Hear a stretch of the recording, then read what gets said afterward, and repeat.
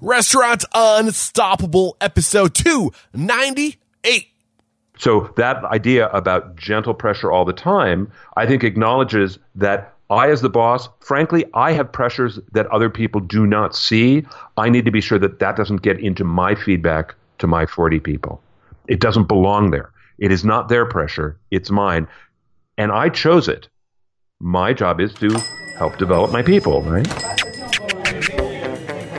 Are you ready for it factors, success stories, failures, and bombs of restaurant industry knowledge? Then, join Eric Cacciatore and today's incredible guest as they share what it takes to become unstoppable. Are you opening a restaurant and stressing out with where to start? Or perhaps you've already opened your restaurant and you're finding yourself completely overwhelmed with the day-to-day tasks that only you know how to do. If you feel this way, I've got good news. You don't have to do it alone, nor should you. Regain control of your business and your life with restaurantowner.com. And if you go to restaurantowner.com/unstoppable, you will get a 10-day pass for only $1. Get on it. Hiring a consultant to train your staff and to improve your restaurant can be expensive. Wouldn't it be awesome if you could just get advice from world champion baristas and leading restaurant consultants without spending thousands of dollars? Tipsy believes you should have the chance to learn new skills whenever you need to, which is why they have hundreds of hospitality courses available for only $9 a month. To give you a little something extra, as a Restaurant Unstoppable listener, you can also get 50% off your first month. All you gotta do is click the Tipsy banner in the show notes. Get on it. With excitement, allow me to introduce to you today's guest, Tom Henschel. Tom, I know the answer, but you gotta tell us anyway. Are you feeling unstoppable today? I am so unstoppable today. Oh, yeah, you are, man. So Tom Henschel is the president and founder of the executive development firm Essential Communications and the host of the Look and Sound of Leadership podcast, which I have just recently started listening to, man. You are crushing it. I'm loving your podcast. I can't wait to learn more about who you are and how you got to where you are today. But first, let's get that motivational, inspirational ball rolling with a success quote or mantra. What do you got for us? 2 things you got to do every day. Be good at tasks, be good at relationships. Ooh, be good at tasks, be good at relationships. And why does that mantra just sing to you? Why is that so important? Because the bitch of it is that we're not equal in both. So I think since like junior high school, we probably know we're better at one, better at the other. But to be really effective in the workplace especially, you have to be good at both. And it's hard. It means you have to do some development. Absolutely. And not just, finding out where you are good. For example, I love people. I love making people happy. I love connecting with people. I love attuning to people, but I could use somebody to help me with the structure side of things. I'm very much in the clouds. I'm always dreaming, always thinking, always visioning, but I can't always build those visions. So know what lane you belong in and then find somebody who can help you with where you're not strong is a huge lesson I've learned in this podcast. Amen. I'm with you, Eric, that you don't have to do it all yourself. However, you still need to be kind of bringing up that other side that's less developed. Yeah, and be willing to admit that you're not amazing at everything. The sooner you do, the happier you'll be. And this is a great way to start the podcast off. So tell the listeners a little bit more about you. I gave a real brief introduction, but who are you? How did you get to where you are today? And what makes you somebody we should be listening to? So I run this executive development firm. So I am an executive coach, and I work mostly in the corporate sector, publicly traded companies with senior level executives, and I work with them one-on-one for 6 months or a year on a development issue. That's my second career. Okay. So I've been doing this for a little over 20 years. My first career was as a professional actor. I was trained at the Juilliard School a long time ago and made my living in theater and television until I was in my mid-40s. And I did that. So there you go. That's a little short story. Which explains why your podcast is so good, man, because Your podcast is probably the first podcast I listen to where the host gets into characters and you tell a whole story using real life situations, and then you like playing all the different characters, and then you break it down afterwards. I've only listened to 3 of your podcasts so far, but man, I have subscribed and I can't wait to dive into more. I mean, it's great stuff. So, we're here to talk about turnover. One of the questions that I ask on the show, Tom, is what is your biggest challenge and how are you dealing with it? And by far that biggest challenge is the high turnover in the restaurant industry. It's crippling sometimes, and it seems to be worse now than ever before. So we're going to pick your mind, and we're really going to start, discussing with, the things we can do to solve that pain, to things we can do with ourselves to attract better people onto ourselves. I'm sure it will come up too, but what's just one thing that comes to your mind when I say turnover? Like, where do you want to start this conversation? So here's where I want to start.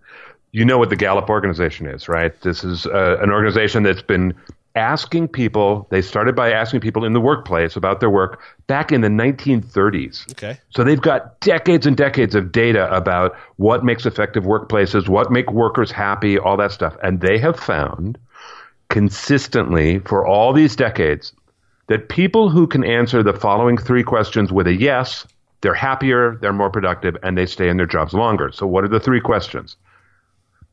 Do you have a best friend at work? Yes or no? Do you do something every day that you love at work? And does your boss have your back? And when people can answer all 3 of those as yes, they tend to be more productive, more effective, happier in their work, more job satisfaction. Now, as the head of the restaurant, you can only do 2 of those, right? Like you can't be sure that they're going to have a best friend, right? You have no influence, but you can help them do something they love every day, and you sure can help them feel like the boss has their back. Absolutely. So, I mean, right away, I'm thinking of Maslow's hierarchy of needs, of just tapping into those higher needs. Great book, Peak, written by Chip Connolly. If you want to learn more about the importance of higher needs. So, I mean, we can't focus on being their best friend, but how can we make people love work? What things can we do to make people love work? Well, here's where I think, especially in the restaurant industry, I think you get into a challenge, but it's true for my clients too. Again, you got to picture, I'm used to talking to senior executives who've got big profit and loss sheets and, big teams and global responsibilities, and they're all working 60 hours a week and they're all stressed out. And their challenge is time.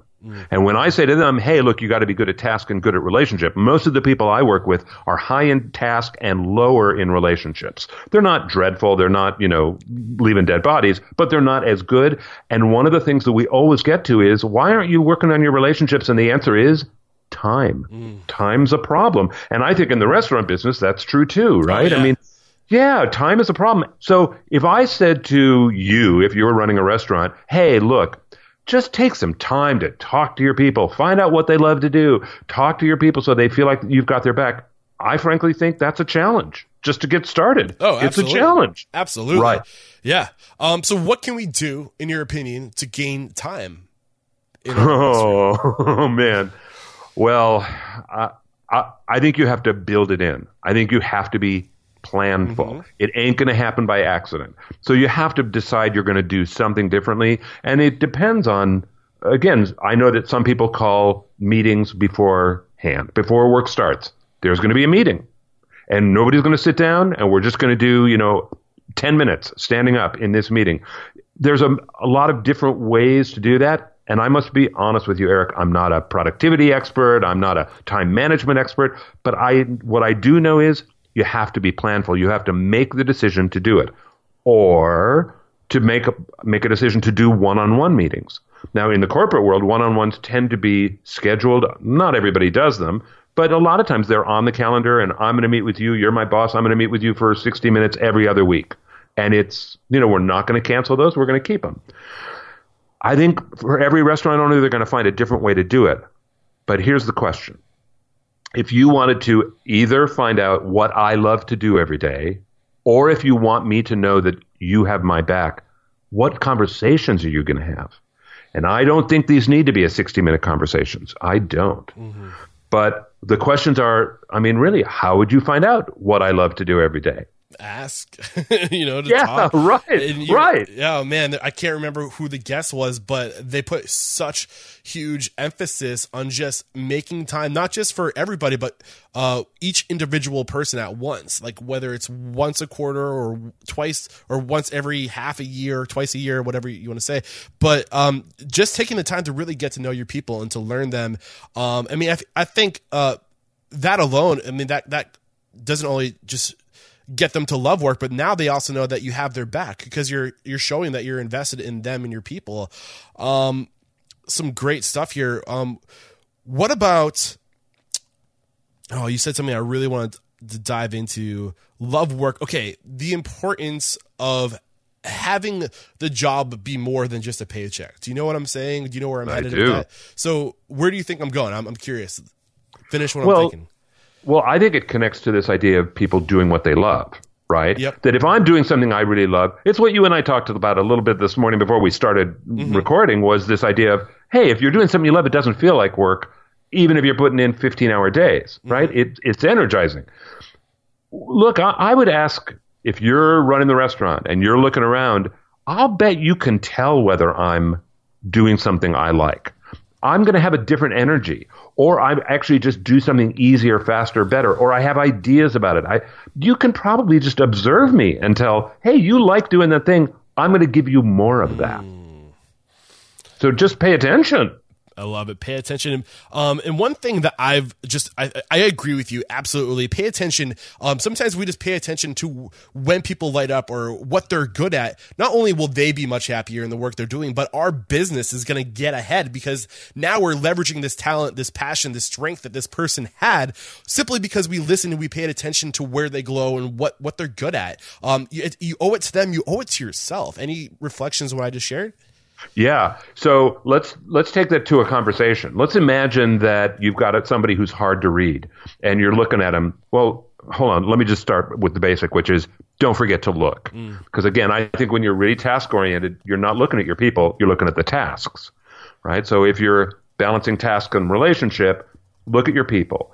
If you find someone who's hard to read, you might go to them and say, are you liking your work? And what about your work do you like? And what's really turning you on? What's jazzing you? And you know what? A lot of people actually don't know. They don't think that way. So if I'm managing you, I'm the boss. One of the things I could give you as homework is find out. Hey, listen, Eric, I understand that today you're not sure what you love at the job. I get that. That's fine. But you and I are going to have this conversation 2 weeks from today. I'm going to talk to you again. And your job between now and then, find out what you like doing here. Find out what you do like and you don't like. That's your job. Do your homework on yourself. I do, right? Man. I love it so much. You're on a roll, and you're touching on something right now, which I believe as I develop as a professional myself, as I learn about myself, one of the things I love about this industry, one of the things I think is so great about the restaurant industry is that we get the opportunity to work with so many young people, people who many times this is their first job ever. They don't have a clue who the hell they are or what even a job is. And some people are really short with that whole idea, but I think it's amazing because what better role in life is there to be a mentor and to help people figure it out? Any reflection on that? Yeah. I mean, listen, some people love to develop people, right? Some people just want someone to drop in and just do it and shut up and get the work done. Here again, task and relationship, you got to be doing both. So when you have young people, I think it is likely they actually don't know. They don't know if they're just supposed to show up and please the boss. Like, I'll do whatever you say. It's okay. And they don't know whether they're happy or not. They don't know what pleases them. And you could give them that as an assignment. Find out where that spark is. And boy, wouldn't that make me start to think, oh, he does have my back. He does have my best interest at heart. Dude, I'm thinking of Collins, Jim Collins. Right. The whole, can't remember which book. Maybe it was Good to Great or Great by Choice. I can't remember which book, but he's talking about getting people on the bus, right? Good to great. Good to great. And he's talking about not just getting the right people on the bus, but what we're talking about right now is putting them in the right seat. And yes, the best part is you get to play the game of these kids don't know what seat to sit in because they don't know themselves yet, but you get to observe them, pay attention. This is what we're talking about. Pay attention to your people, put them in different seats on the bus and find out where they excel. And, that to me is so much fun. And are you doing this in your restaurant? Honestly, ask yourself, are you doing this in your restaurant? Or are you just putting people into the system and just looking the other way because you're doing yourself a justice? So let me be devil's advocate on that one. So let's pretend that I've got, 3 people who started all fairly recently, and I'm going to, quote, rotate them, right? Mm-hmm. So I'm going to give them a chance to try this. I'm going to give them a chance to try that. Every time they rotate, their productivity goes down and everybody's productivity goes down, right? Everything slows down because we've got new kids in new seats on the bus. Mm-hmm. I think that's a challenge. So then my question is, does everybody understand that that's a natural kind of accordion? It's an expansion and contraction that's natural. And can I get my senior players to help? Now I, as the leader, have to be talking about my vision. Okay. This is something I'm doing intentionally. It's not because it's broken. It's not a problem. Everybody's got to pitch in because this is going to make us all better. It is like, building our farm team. This is a good thing. But if you just do it like, oh, well, Jennifer was over here, but now she's at this station this week, and people are going, she's an idiot. She doesn't know what she's doing, and get out of my way, and they're not helping her. Well, now that's not a good system. I, as the boss, have to, again, take the time to say to people, there's a plan here. You are part of the plan. Jennifer is going to be moving around for the next month. We want to find Jennifer, we want to find her seat on the bus just like we found yours.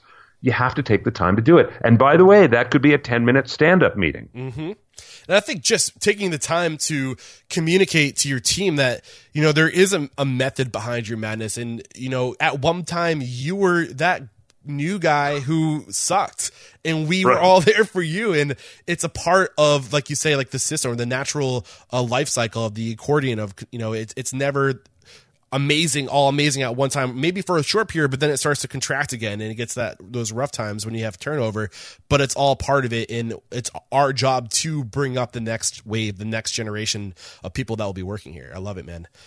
Great. So can I go one more on that? Oh, please. So I think one of the things that happens every day, if I'm the boss, every day when I walk in, I'm going to be doing the work, right? I'm going to be pitching in and doing whatever I do. That's my job. But also, I'm setting the tone. I often say, look, if you're the boss, you're the dad. Yep. So if somebody spills something and you blow off the top and you're throwing pots and you're pissed and yelling and screaming, that's the culture. Mm-hmm. Now, I'm not going to say whether it's good or bad, but I am saying you're telling me what the culture is, which is it's a culture of fear, right? I don't want to get hurt. I don't want you angry at me. I don't want to lose my job. Or I don't want to work for you. You don't really have my back, whatever it is. So here again, if we move Jennifer and things slow down, do I treat that as a problem? I, the boss, do I treat that as a problem? Jennifer, come on. You really got to help us here. You guys, come on. You got to help Jennifer. Come on. I mean, if I'm doing that, then it's like, this is a problem. If it's like, this is perfect. This is exactly what's supposed to be happening. Jennifer, you're better today than you were yesterday. I see you working on it, and all you guys are helping her out. This is fantastic. The truth of the matter is the performance is exactly the same. Jennifer's doing what Jennifer's doing. It's only my imprint on it, and I'm creating the culture. I'm teaching people, especially young people, I'm teaching them what to think about what they're experiencing. Yeah. But, if you were that first version of yourself where you're on Jennifer and you're, breathing down her neck and all she's going to be thinking about in her head is, oh God, the boss is on me. Oh God, why? Like, she's not going to be thinking about the job. She's going to go in a direction and it's going to be the wrong direction because her mind is going to be taken over by emotion, though not the right kind of emotion. And it's going to flood her ability to do her job. That's great. I am so with you, Eric. Absolutely. Yeah. But and on the other side, if you're that second version where like, you're just, cheering her on, she might be doing the same exact job she was doing the day before, but she's only going to be moving in the right direction with the confidence and the positivity. She's going to she's going to move in the right direction. Your job is to push people in the right direction is what I'm hearing from you. And by the way, which one would signal to Jennifer, your boss has your back? Oh, right? Your boss has your best interest at heart. It's the second one where it's like encouraging and going, I see that you're struggling. That's okay. You're not in jeopardy. I'm not going to fire your ass. It's okay. Keep going. You can do this. I love it. You mentioned a few words. The vision is a word that has popped up. Culture is another word that popped up. And while we're on the topic of making people love their work, I really want to dive into your knowledge about the importance of creating a business that serves a higher purpose, one where people are not necessarily going to work for the paycheck, but they're attracted to your business because of what your business stands for. I mean, we're totally shooting from the hip right now if you're listening to this. So I don't know if you want to go down this road, but if you can offer something, please do. Yeah. So listen, I wonder, you know this population, Eric, the population of people who are running restaurants, starting restaurants, in that world. I've got a question for you. Uh-oh. If you picked 5 people, right, who are running their own restaurants, and you said, why does your restaurant exist? Would they have an answer? I would hope so. Really? And what might it sound like? Just give me an example. What might it sound like? Why does your restaurant exist? To make a difference in the world, to be the difference you want to see in the world is hopefully what I would, which is why I think reasons like that should be why you open a restaurant, or to fulfill your passion, or to educate people about sustainability, or to, cool. There's so many different things. There's so many avenues for different passions to form in this industry, but at the core of it, I hope you would know. I mean, there's so many possibilities. It's hard to just pick one. So let me start at the top, as it were, with the boss. I'm going to open a restaurant or whatever. My first question to you would be, do you know what your vision is? And you just rattled off a bunch of them. Mm-hmm. So that takes some reflection. It's not just, I want to open a restaurant. The question is why? And I do think it takes thought and okay. I would like to think that you're telling your investors of that, right? The people that you're raising money from. Why? Not just like what's going to be on the menu and what the decor is going to look like and how cool it's going to be and what the location is. That's all good. But the why of it. Well, then my question is, if I were to walk into your kitchen now and you've been open for 90 days or 2 years, and I walked into your kitchen and I stopped everybody from the busboy to the dishwasher to the frontline people, whatever it is, and I said, so why does this restaurant exist? I think everybody should say the same thing. Why? They should be able to answer the question in your words. And that means you have to say them every day like religion, right? It is like going to church. Silly. But it's automatic. Yeah. That it's automatic. Absolutely. Right? So your servers are doing it. Everybody's doing it. And that means that you, the boss, have to be incredibly intentional. And you do have to repeat it like a prayer, where you just learn it by rote because you're saying it every day. Yeah. I mean, there's so many things we could talk about right now, and I don't want to get too distracted from the topic right now, which is getting people to love the work. But I mean, this gets people pushing in the right direction, so everyone's pulling in the same direction. But beyond that, why it's important to getting people? Why is it important for getting people to love the work they do? Any thoughts on that? Yeah, you bet. So listen, oh my goodness. So I think it is true if you're on a factory floor. I think it's true if you're on the restaurant, in the kitchen. But I also think, believe me, I see it all the time in my corporations where, I've got people who are running groups with hundreds and hundreds of people, that they're at the top of the pyramid and all these people down below it. The people down below, they often don't know how their work is meaningful to the company. Like, I understand I'm doing this report and I understand it needs to look like this and I understand that. Why does it matter? Like, why does this report make a difference? If I don't know how my little piece fits into the bigger piece, then I don't much care. Then it feels like I'm working for a paycheck. Yep. But when I can go, oh, look, when I produce this, then it goes to that person and they go in front of our clients and then we matters. Yep.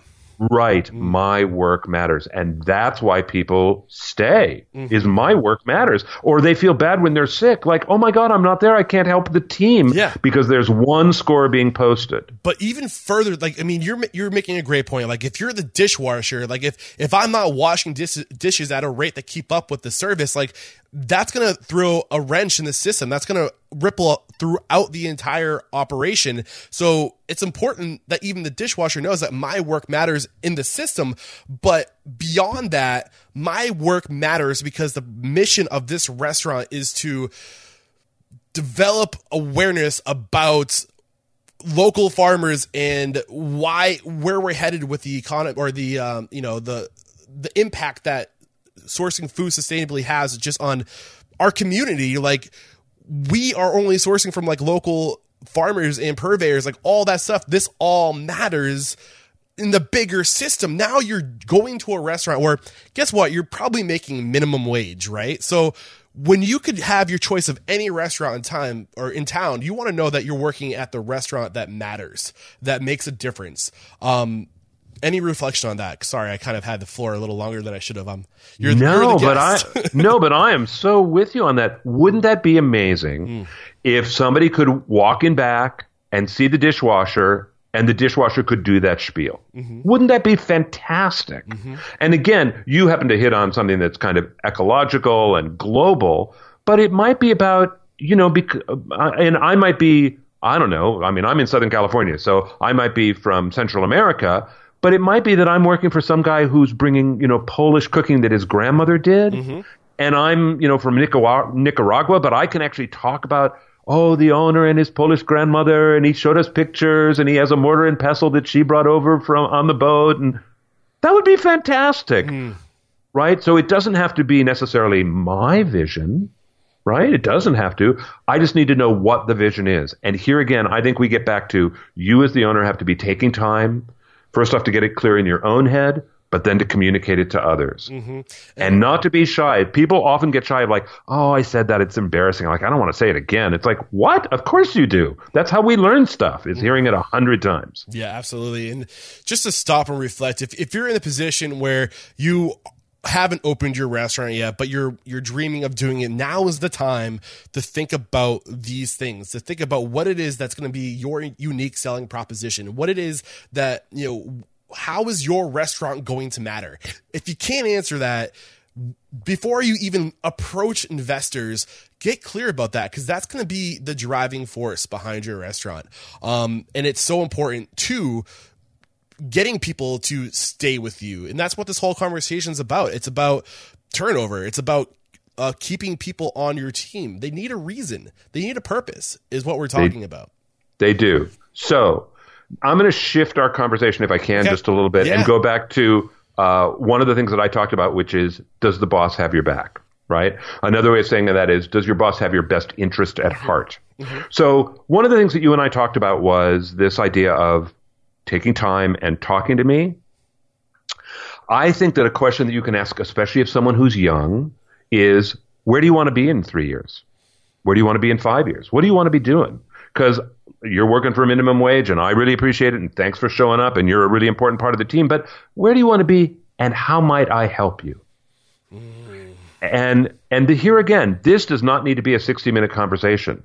But if it's a little drip, drip, drip conversation, in other words, I'm going to do it with you maybe 2 times a week for 3 minutes, 2 times a week for 6 minutes, that is an investment where this person, again, if this is Jennifer going, wow, my boss cares about me. He really wants to know, like, what I want to do. And now I start to dream for myself. I think of ways I can contribute. I bring you ideas. And I feel like you're being invested in me. It does take time, but it's worth it. Boy, there's a huge payoff on this. Tom, I'm so happy you're talking about this. Listening to you talk, I'm reflecting back to a lesson I learned from episode 12 from Chef Robert Burrell of Cafe Provence in Vermont. And it was like probably one of the earliest aha moments I had. And the whole idea of what I learned from him is that it's your job as a restaurant owner, if you want people to stay with you, it's your job to push them out of your restaurant. It's to find out where they're going and helping them get there. And it seems so counterintuitive, but if you have the mindset that, hey, I realize that 99% of the people that come work for me are in an in-between place in their life, and I'm going to do whatever I can to have their back, to have their best interests, to connect them with my massive network, to develop the skills that they're going to need to do what it is they want to do. And when you do that, people don't forget you. They might forget what you say. They'll never forget how you made them feel. And when it's time to hire people, they will, or if their younger brother or sister is looking for a job, guess what? You're going to have somebody from the same cut coming up through the ranks. Absolutely. I love that you pointed that out. Thank you so much. Absolutely. I think it does build not only goodwill, it builds people who are devoted, where they yes, they might move on, but yeah, they connect you to their networks and and does that kind of slow down turnover? Oh boy, does it. Because when people leave, they leave, but they'll give you notice. They'll help you find their own replacement. They don't want to leave you in the lurch because they're not trying to screw you. They're not leaving being angry of like, screw you, you know, like, I hope you have problems tomorrow because I hate you. It's like, right? They're not doing that. Nope. So that's fantastic. That whole idea of I'm going to literally, my vision for you is to help you to your next best thing, not because I want you gone, but because I want the next best thing for you. That is the actual manifestation of having your best interest at heart. Oh, man. Not my best interest at heart. I love it. But you notice how I said 99% of the people who come work for you are going someplace else or trying to do something else. There's always going to be that 1% and that's the beauty of working with such young people who don't know what they want to do yet. They don't have a direction. They don't have a purpose.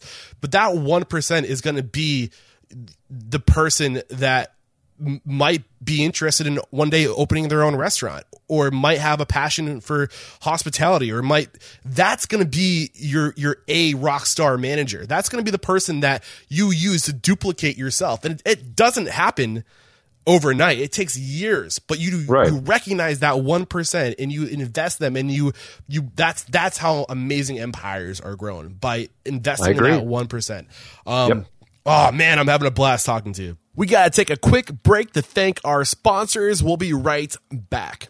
After studying over 300 successful restaurant professionals, I've discovered that to be successful in the restaurant industry, you need skills that go far beyond knowing how to cook. All of our guest mentors are damn near experts on business operations, systems, and culture. That is not a coincidence. That is what it takes to be successful. This is exactly why I tell everyone I know who wants to open a restaurant or is in the restaurant business to get a membership to restaurantowner.com. For only $29 a month, you have access to over 300 templates, including business plans, checklists, forms, manuals, and procedures. In addition, you have countless resources at your fingertips. To join a community that has helped over 40,000 restaurant owners make better lives for themselves, head over to restaurantowner.com/unstoppable. And because you are Restaurants Unstoppable listeners, you will get the first 10 days for only $1. Again, that's restaurantowner.com/unstoppable. Whether you're just getting started in the restaurant business or if you're a seasoned veteran, there's always something new to learn. That never ends. But what hasn't changed is the time you get to learn. Tipsy has taken everything you need to know and put it in one easy-to-access location. With Tipsy, you can learn what you want, when you want, by accessing an incredible library of video courses on topics like food and beverage, service, marketing, and business operations. It's basically a one-stop shop for everything you need to run a successful restaurant. You can also use Tipsy as a staff training tool. Through the management platform, you can select the courses that matter to you and schedule them out to your employees in a few simple clicks. Individual memberships are only $9 a month, and as a Restaurant Unstoppable listener, you receive an extra 50% off your first month. So what are you waiting for? For $4.50, you can have access to this incredible resource right now. Just find the Tipsy banner in the show notes. All right, we're back. So here's a simple litmus test that I would ask.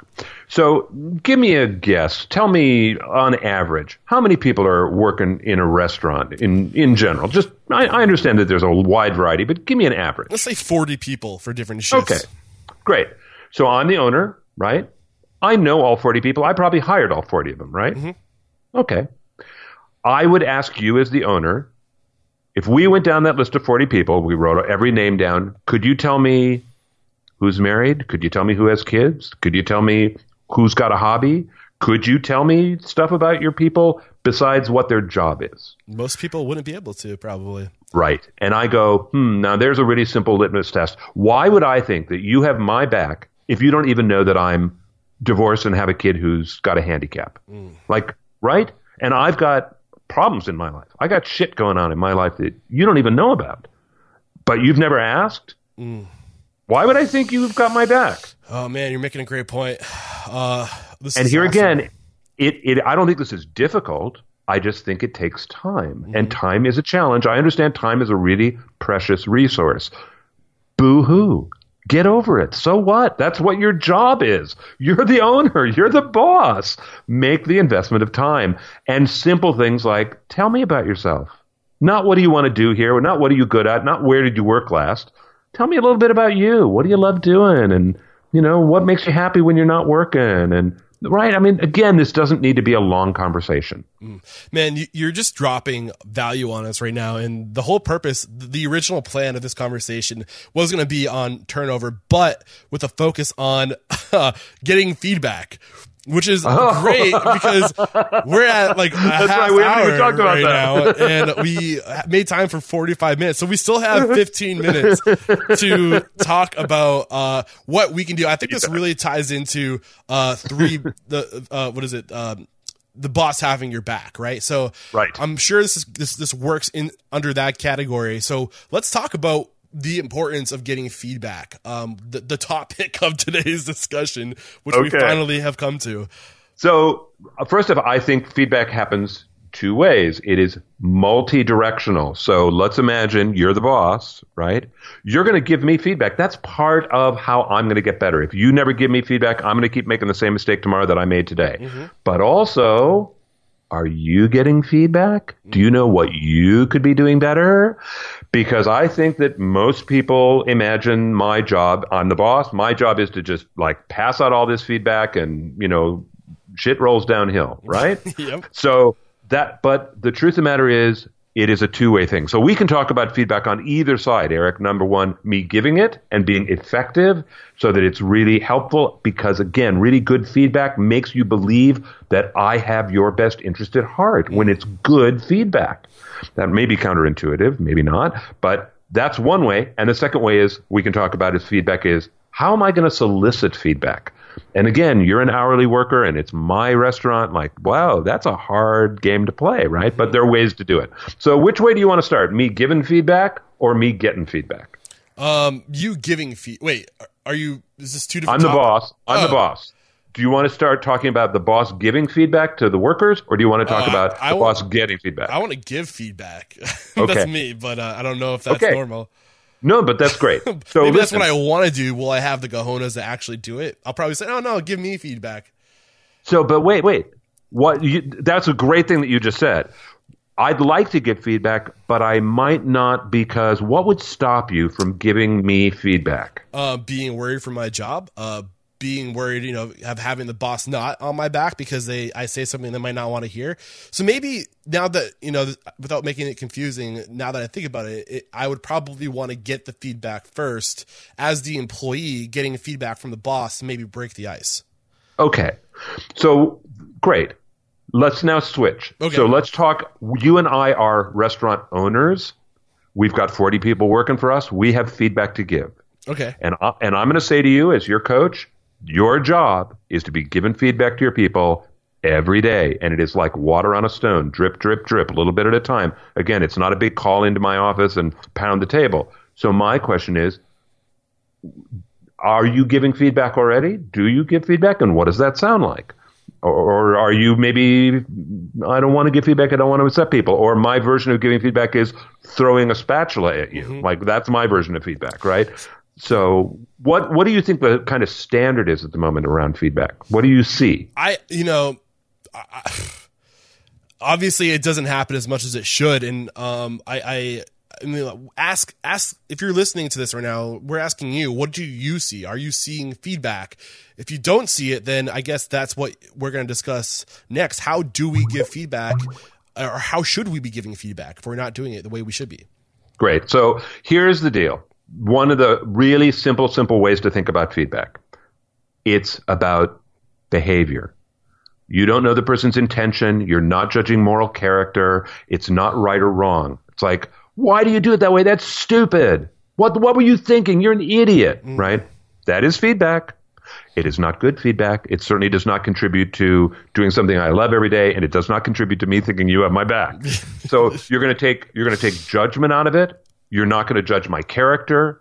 You're simply going to talk about behavior or results, right? So here's how I need this plate to look before you put it up, right? And let me just show it to you. Now you show me yours, right? Or I'm going to say to someone above you, Jennifer is not doing the plates right. I need that part of the plate to look different every time. Can you work with her on it? And now I'm going to watch, Jason's going to give Jennifer feedback, right? And how's Jason doing? If he's got, slapping her hand and going, no, what's wrong with you? You now need to coach Jason, right? Feedback is behavioral and results oriented. It also needs to be specific and measurable. So when I was an actor, we used to have a joke about directors on television. Directors on television were great with cameras and directors of photography and lights and sets and all that, and they often had no clue how to talk to us, the actors. And so the stereotypical horrible director in television used to watch a scene, call cut, then go, okay, we're going to go again. Hey, listen, act better.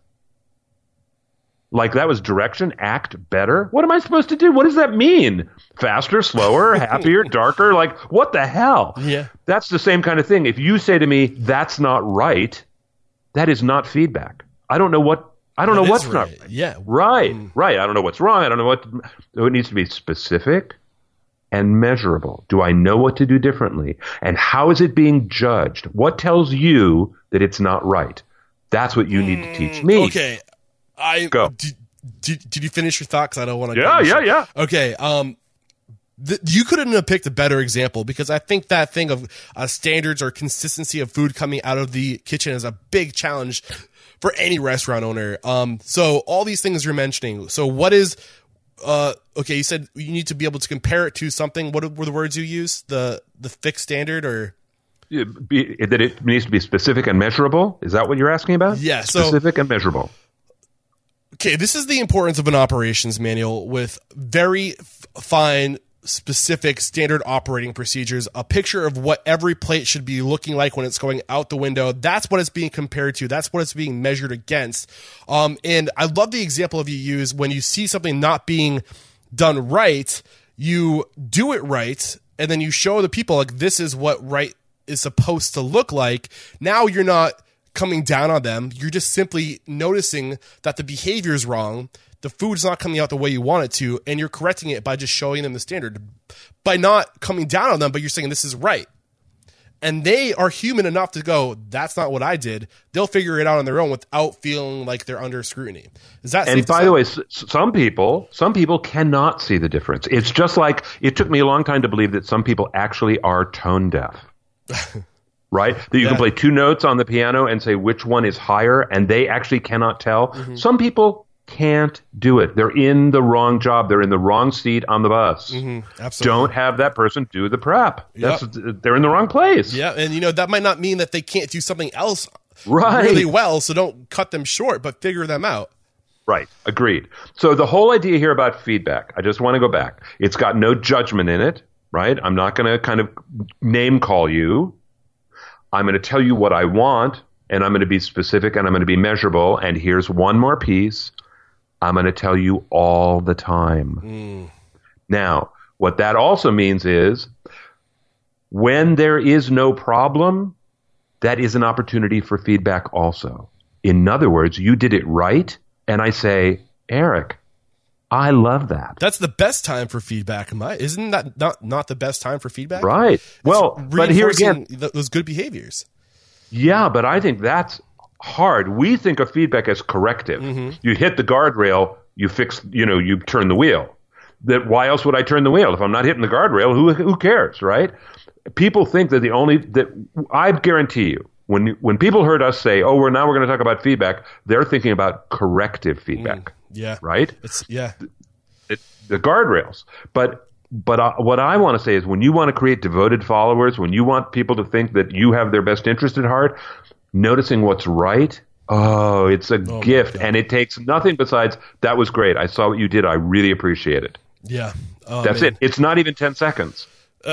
When I just recently reflecting on my most recent leadership position, I was always searching for people doing things that was above and beyond, that was right. And I would literally yell across the kitchen, like, "Johnny, I see you over there wiping down the counter." Like, "Yeah, buddy." Like, the power of not only are you reinforcing that good behavior, but you're just like spewing positive energy everywhere. And it's, people talk about, feeling like you feel like the boss has your back. You feel like you are being loved. You feel like you have a place. Like, there's no better way to do it but just to spew positivity onto people.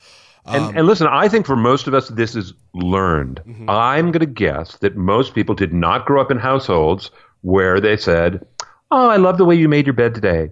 Oh, thanks for putting your socks in the hamper." That's not what most parents do. Most parents are frazzled and they're tired and they've got, kids running around and they're trying to live their life. We didn't grow up hearing that as an actual thing. What we heard was, don't do that. Why didn't you? Why did you leave the refrigerator door open, right? I mean, that's feedback to most of us. Yeah. So partly this is a shift in thinking. So, and I want to say, feedback all the time. Drip, drip, drip, drip, drip. You have no idea how amazing your advice is. I'm sure you do know, but I mean, it's amazing. I can't help but think, Danny Meyer, Setting the Table. The whole premise of that book, the title of the book, Setting the Table, comes from a conversation he had with a mentor where Danny was pissed off and is stressed out because people weren't doing things the way they were supposed to be done. And he said, "Danny, you will be miserable until you get to the point where you understand that your job as the manager is to just always apply constant, gentle pressure." And he used the example of setting a table. Like, "Danny, show me where the salt on the table belongs." So Danny put the salt in the center of the table, and then his mentor moved it, and Danny put it back to the center of the table. He's like, "Perfect. That's your job. Constant, gentle pressure. You know what everything is supposed to be when it's done perfectly, and you're just constantly giving that feedback in not a negative way, but you're just putting it back. And as soon as you accept that that's your job, your life will be much more relaxed because that's what you do." So one of the things I think that stresses us all out, for example, is when I see a plate going out that is not connected to my vision. It is my vision. Oh my God, all those big picture things and my investors and, I've got rent to make and oh my God, all that. And then we've got an important person out in the restaurant tonight. And right, I'm connected to all this bigger stuff. And so I globalize it. And now I get really pissed at Jennifer. "Jennifer, what were you thinking?" Right? But Jennifer has none of that. Jennifer was just trying to make a plate. So I need to be sure that I don't bring my junk to the feedback, which again is why I'm not going to name call. I'm not going to make it emotional. I'm going to make it specific and measurable and lots of little drips all the time. So that idea about gentle pressure all the time, I think acknowledges that I, as the boss, frankly, I have pressures that other people do not see. I need to be sure that that doesn't get into my feedback to my 40 people. It doesn't belong there. It is not their pressure. It's mine. And I chose it. My job is to help develop my people, right? So, yeah, great. And one of the things you mentioned very early in this interview, to kind of come full circle, is one of the reasons why we don't have the time to give this feedback or the time to show the people that we appreciate them is time. We just don't have the time because there's so much going on. if you don't have an operations manual, if you don't have systems, processes, procedures, standards, protocols, that is another example of constant gentle pressure. And like you said earlier, you need that something that is the right way to compare it to. If you don't have those standards, then there's drift. People have different versions of what done right looks like. So if you want to create time, paint a picture of perfection for your team so they can always reference back to something, and then train your people to not have to go to you. Get them to look at the systems, the processes, the procedures. That's constant gentle pressure, automated. Right.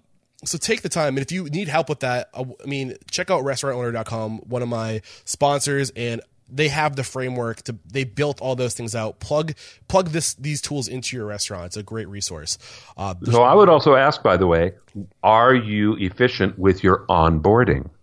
In other words, is somebody being hired and then thrown in the deep end of the pool and you haven't even figured out if they know how to swim yet? Because there again, you're just going to create chaos. And I want to say, actually, that's not about them. That's about you. You just created a problem. Yep. So, and again, onboarding takes time. Everybody has to slow down. Everybody has to slow down to onboard somebody. So it is a drag. Which is why hiring is expensive.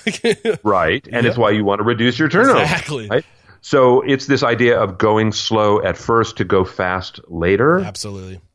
Yeah. So that's hard. If you're in the situation where you see people are having these problems, if they're making mistakes, it's not them.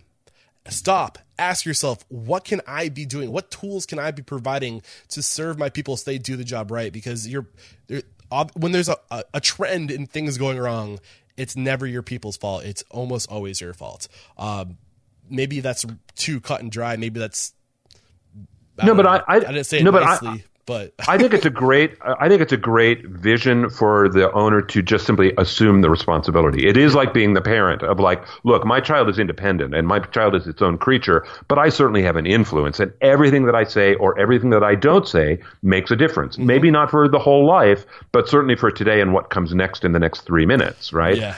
So that's true, I think, for you as the owner or the boss, that you're creating the culture, you're creating the climate, and you're going to create whether you've got devoted followers who are going to leave or stay. Man, there's so many things I want to talk about right now. Things that we could just keep on going. And trust me, I could keep on going, but I just looked at our time. Man, we're at 47 minutes, and I know you only have so much time available for us. So are there any final points you want to make? Anything that it was just at the tip of your tongue you didn't get a chance to share with us? I don't want to cut you short. Now's the time.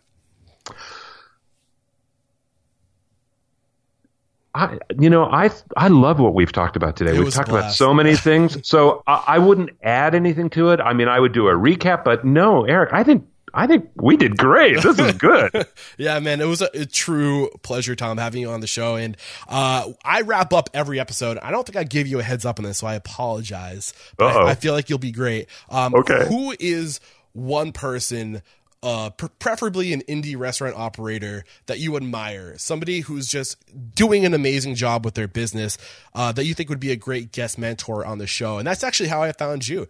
We recently had, the name's Dave Stachowiak. Just recently, Dave was amazing. He suggested I get in touch with you. I'm glad I did. Who, if you can't think of a restaurant operator, no big deal. It's somebody who you think can provide value to our audience. Wow. I might turn you on to Meredith May. Meredith May is the executive editor of the Tasting Panel magazine. Ooh. And so she is big in the wine industry, especially here in California, and has been doing it for a long, long time, has deep vision around that sector. Okay. So if wine is something that you're interested in, I would send you to Meredith. All right, Meredith, look out. I'm coming after you. I'd love to get you on the show. And, man, I guess let the folks at home know if we want to connect with you, if we want to maybe pick up the conversation, maybe we want to check out your podcast. Let's leave some calls to action here. Great. So My company's name is Essential Communications. The website is essentialcomm.com, essentialcomm with 2 M's. There are 12 years worth of podcasts and executive coaching tips on the website. It's all free. It's all available. And the podcast, which is available all over, is called The Look and Sound of Leadership. It's about 15 minutes an episode, comes out once a month. I love doing it, and I'm glad to have you as a subscriber, man. It's awesome. It is a great podcast, one that if I were a restaurant owner, I would make my manager subscribe to right now. Cool. It's beautiful. And again, this, I don't know if I said it yet, but this is episode 298. So head over to restaurantunstoppable.com/298. You'll find the links to, to the podcast, Tom's podcast, and you'll find a link to restaurantowner.com that was mentioned in the summary of today's discussion, all right there. I got my work cut out for me. It's going to be fun to summarize this one, but I love it. Good luck, man. Yeah. Tom, thank you so much for coming on the show. There is questioning, man. You are unstoppable. Woohoo! Thanks. Cheers. Well, I think we can all agree that there was a ton of great advice from our guest today, Tom. Thank you so much for joining us. And guys, the reason why I chose this topic is because the number one answer to the question I asked my guest, what's your current challenge, is with turnover. That's a big challenge right now. So we don't just have to be a victim to that challenge. Yeah, I mean, it's going to be there. I mean, that challenge is going to be there, but we can lessen the blow by creating a restaurant that people want to come work for, and pivoting our mentality to come from a place of service, a place where, coming from a place where we understand that it's our job to serve the people that work for us. And yeah, it's hard. It's really hard. I get it. I understand that there's a ton of challenges and there's very little wiggle room. We don't stop all day. We're going. There's only so much time. But I mean, this podcast is about being unstoppable. It's not about getting by. And if you want to be unstoppable, you've got to do these extra things. You've got to go the extra mile. You've got to come from this place of service, of this servant leadership mentality. And I mean, one of the things we can do, one of the big takeaways from this episode for me was making the time. And there's things we can do to make the time, guys. We can automate our business. If you haven't read The E-Myth by Michael Gerber, that's one place to start. Create a business that's dependent on systems, processes, procedures, not a system that's dependent on people. What do I mean by that? When a restaurant's dependent on people, that means if you take certain people out of that restaurant, your restaurant's going to collapse because nobody knows what to do. Don't create that situation for yourself.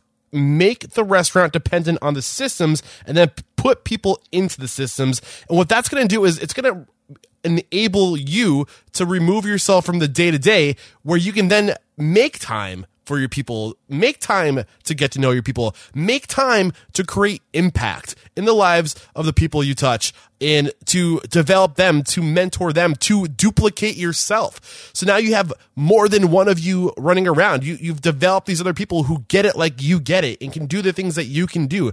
These things take time. I get it. It can take years to get to the point where you've developed a foundation of people around you that can do what you do. But the time to start is now.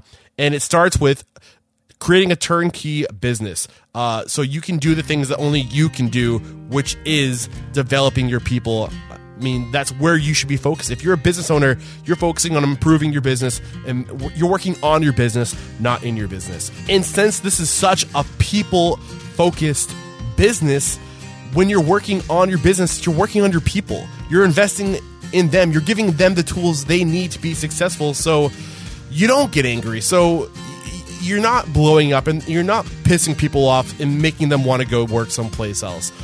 It's a lot of work, I'm not going to lie, but you got to start today. When was the best time to plant your tree? 20 years ago. When's the next best time? Right now.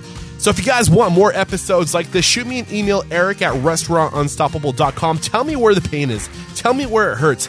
I can use this podcast to get access to the greatest minds in the industry, people who know what to do and can tell us how to do it and where to start. And I'm here to learn right beside you guys, but you're in the trenches. You guys are going through it every day. You're feeling the hurt, and I need to know where that hurt is to alleviate the pain. And I'm here to serve you. Please know that. Shoot me an email, eric@restaurantunstoppable.com. Anytime you want to chat, set up those one-on-one chats. Head over to restaurantunstoppable.com/one-on-one. If I don't have your answer, I will follow up with you. I will get the answer for you. Or maybe, at the very least, I'll be somebody to help you think out loud. Who inspires you? Who is killing it in your community? Who is somebody you look up to as just somebody who just knows what they're doing as a restaurateur? Let me know who they are. I'll get them on the show. We'll learn from them together. I want to make this a very communal podcast, a podcast where we're starting conversations on Facebook around the interviews I'm doing. Like, engage with me, guys. I want to hear from you. I want this thing to be friggin' awesome.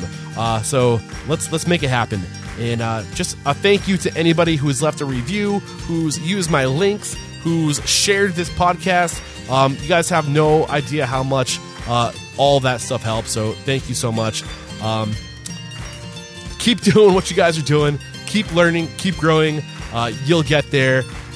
Love you all. Until next time, peace out.